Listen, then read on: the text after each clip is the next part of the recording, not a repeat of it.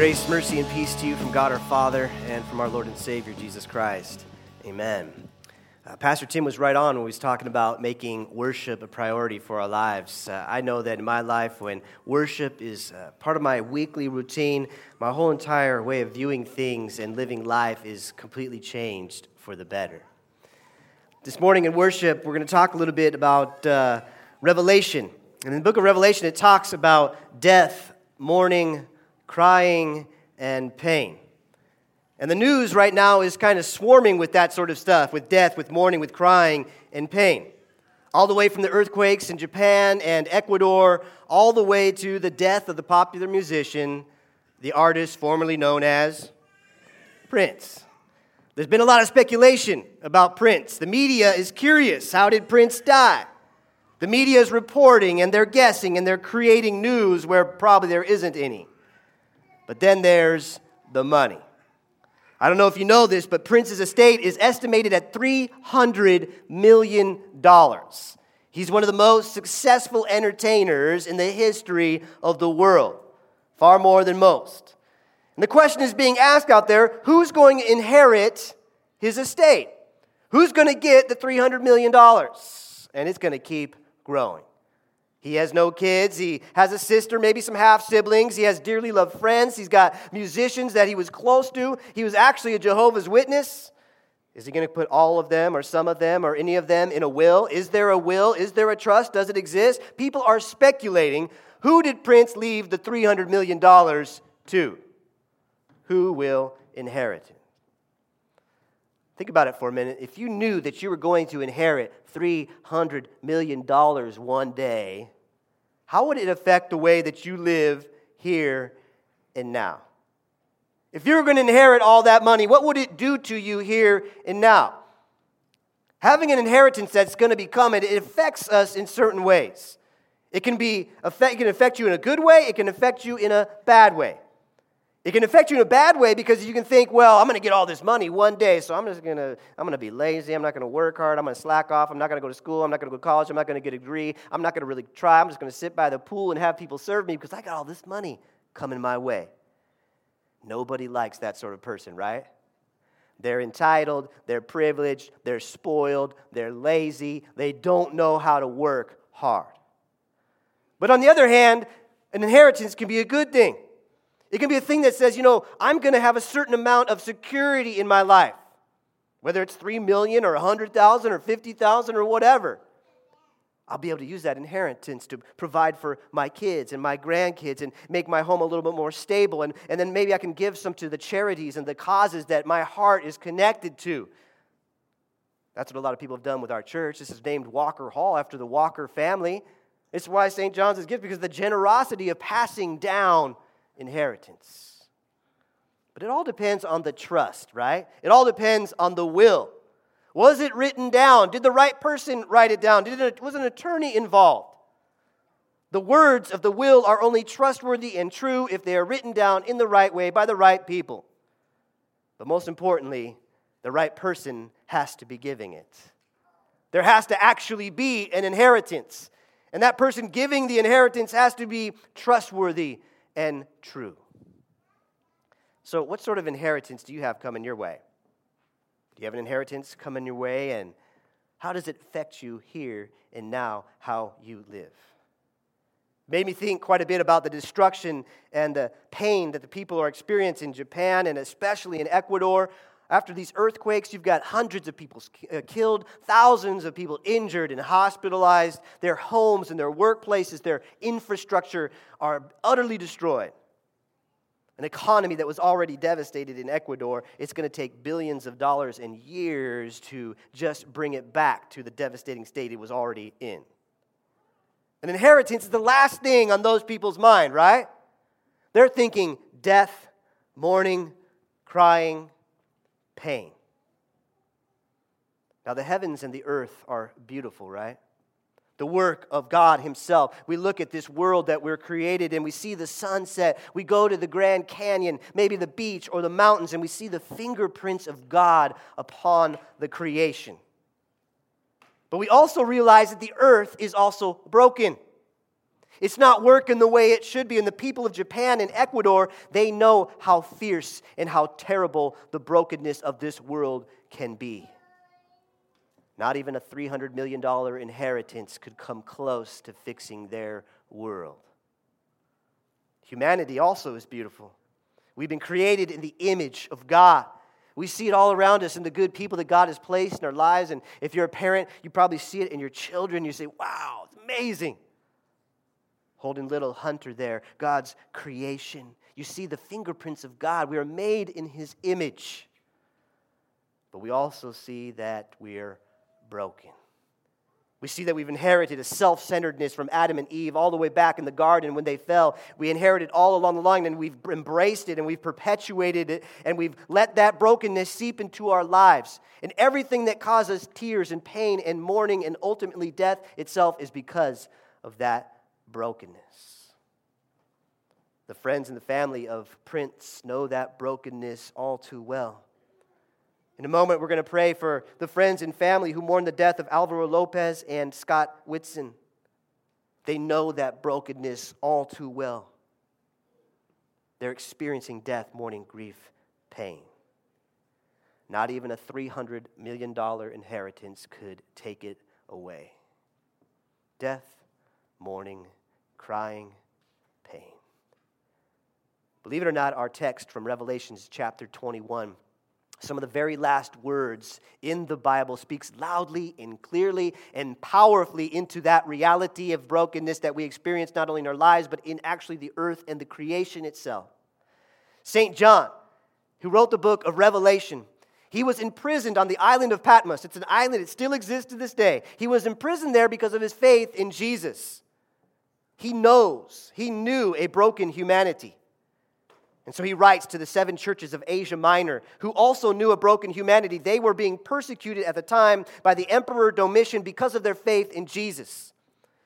So John, in prison on this island, he's given a vision of the future.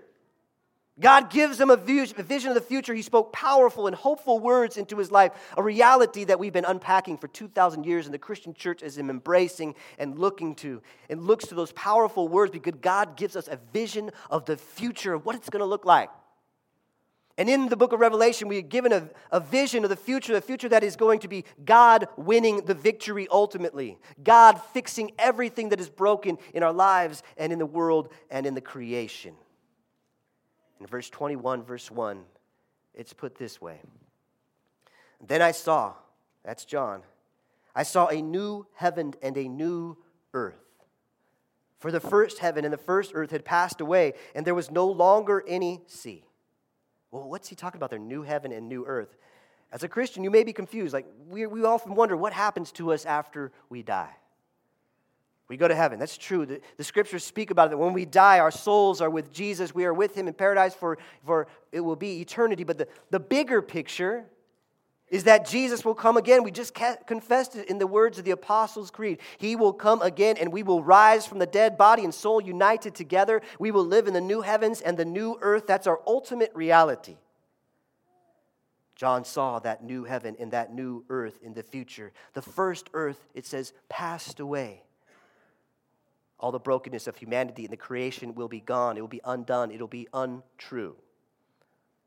I was at Watson's this past week. Anybody been to the new Watson's, right? I mean, that's a bad example, but it's kind of like that. The old Watson's is gone, my friends. Thank the Lord. The new Watson's is here, man. It is way better. It is awesome in there. It's still Watson's, though, right? But it's new. The old is gone. The new has come. God is going to bring a new heavens and a new earth, and it's going to be 500 million times better than the new Watson's. I'm telling you the truth. He also said there's no longer going to be any sea. And if you're from California, you're like, what?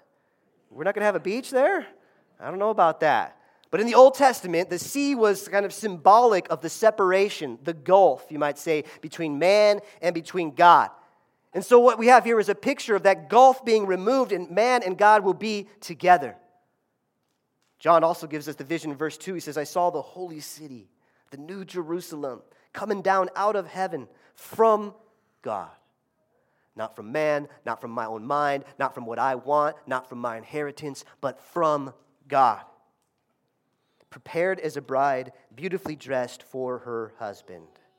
The imagery is kind of weird there, but think about it. If you're a man and if you're married, don't you remember the wedding day? I mean, my wedding day was one of the best days of my life. The doors opened, is over in the sanctuary, and there my bride comes walking down, and I was just, this is awesome. One of the best days of my life. John is saying it's going to feel like that when Jesus comes again, but 100 times more. He continues on, he says, this is what it's going to be like. Verse 3, and I heard a loud voice from the throne saying, look, God's dwelling place is now among the people, and he will dwell with them. That's the same word from the tabernacle in the temple in the Old Testament. In John chapter 1, when it says the word became flesh and dwelt among us. They will be his people, and God himself will be with them and be their God. God will be living with us in a more powerful, in a more profound way than we've ever experienced. All the brokenness of this life will be taken away, and we'll have a new relationship with God. It'll be like in the Garden of Eden when Adam and Eve, before they fell, walked with God in the cool of the day. It's coming. Verse 4 continues on and says, he will wipe every tear from their eyes. There will be no more death, no more crying, no more pain, for the old order of things has passed away. No one else in the world can promise you that. No one else can give you that. No earthly inheritance can speak like that. Verse 5 continues, it says, he who was seated on the throne, that's God the Father. For the first time, he speaks in the book of Revelation directly at John. He says, I am making everything new. We go back to the creation. It says God spoke. He said, let there be light, and there was light. God speaks it into existence. Here at the recreation, God the Father is saying, I am making everything new. And John saw it. He saw the reality that is coming for all of us, a new heavens and a new earth. And he says this, write this down, for these words are trustworthy and true. Write it down. And this is not somebody writing, notes on a napkin at a diner. It's not even an important law firm creating the most awesome trust or will. These are the words that are trustworthy and true from God himself. They can't be negated. They're going to be fulfilled. They are God's words. He is faithful. He is qualified. He's trustworthy. He is true without question. There will be a new heaven and a new earth, and it's coming, and it's going to be forever, and it's going to be awesome, and it's for you. Verse 21, chapter 21, verse 6, he said to me, it is done. It's finished. I am the Alpha and the Omega, the beginning and the end. To the thirsty, I will give water without cost from the spring of the water of life. It is done. John saw the future completed. Not just a dream that he had one night, but a vision from God, a gift from God so that all of us could unpack it 2,000 years later, this very moment, and let that vision comfort us. Because when John awoke from the vision, when he stepped out of the vision, he was still on the island of Patmos in prison. And all the churches were still being persecuted by the emperor Domitian. But because of that vision, they were given a gift of a future. A gift that the Alpha and the Omega, the beginning and the end, the God who is through whom and from whom and to whom are all things, would be giving us a water that would be eternal, that would satisfy our entire being. And in verse 7, the voice speaks and says, those who are victorious will inherit. They will inherit all this, and I will be their God, and they will be my children. I don't know about you, but that is the kind of inheritance that I want. I want eternal security, not just a few decades. I want tears that are gone forever and replaced with songs of joy like we just sang this morning. I want a mourning that is gone forever that's replaced with healing and strength and wholeness of body and mind. I want death to be dead and replaced with eternal life. Life as a son, as a child, as a daughter, as an heir, as a member of a family. Perfect family without abuse or neglect or struggle or strife or fighting. A family so big with such a huge inheritance that there's not going to be any siblings fighting over the distributions. Because we're all going to get an equal and eternal inheritance. But you see, how do we get written into that will? How do we get into the trust? How do we become a kid in the family? It says those who are victorious will inherit. That kind of sounds like something I've got to do. Other versions say those who overcome. Victorious, overcome. It comes from the Greek word Nike, which is where we get Nike. Nike would say what? Just do it, right? I'm telling you, I've tried, okay? You cannot just do it. You cannot just overcome death, mourning, grieving, crying, pain, tears, brokenness of humanity and creation. The commercials make you feel good, but it doesn't work, right? You can't just do it. So how do we overcome? How do we become victorious? How do we get our name written into the will and get this inheritance? John, he not only wrote Revelation, he wrote the Gospel of John, he also wrote the epistles of John. And in 1 John chapter 5, verse 4, he tells us how you overcome. He says, for everyone born of God overcomes, has victory, Nikes the world. This is the victory, he says. This is the Nike. This is the overcoming that has overcome the world. Our faith. You are born of God. We saw it this morning. We saw it with Hunter, washed in the water, born of God, clothed with Christ in baptism. We have faith, we have belief, we have trust. All of that is just basically a relationship of dependence upon another. When our children were born, immediately they trusted and they depended on us. They had faith in us. That faith is possible if you're 1 day old or if you're 90 years old. That's how you overcome. You overcome because Jesus overcame on the cross, and he gives you that victory in his death and his resurrection for you. I asked you earlier on, what kind of inheritance do you have coming your way? Do you have an inheritance? How does it affect the way you live here and now? Well, some of you might have millions coming. Some of you might have negative inheritance coming.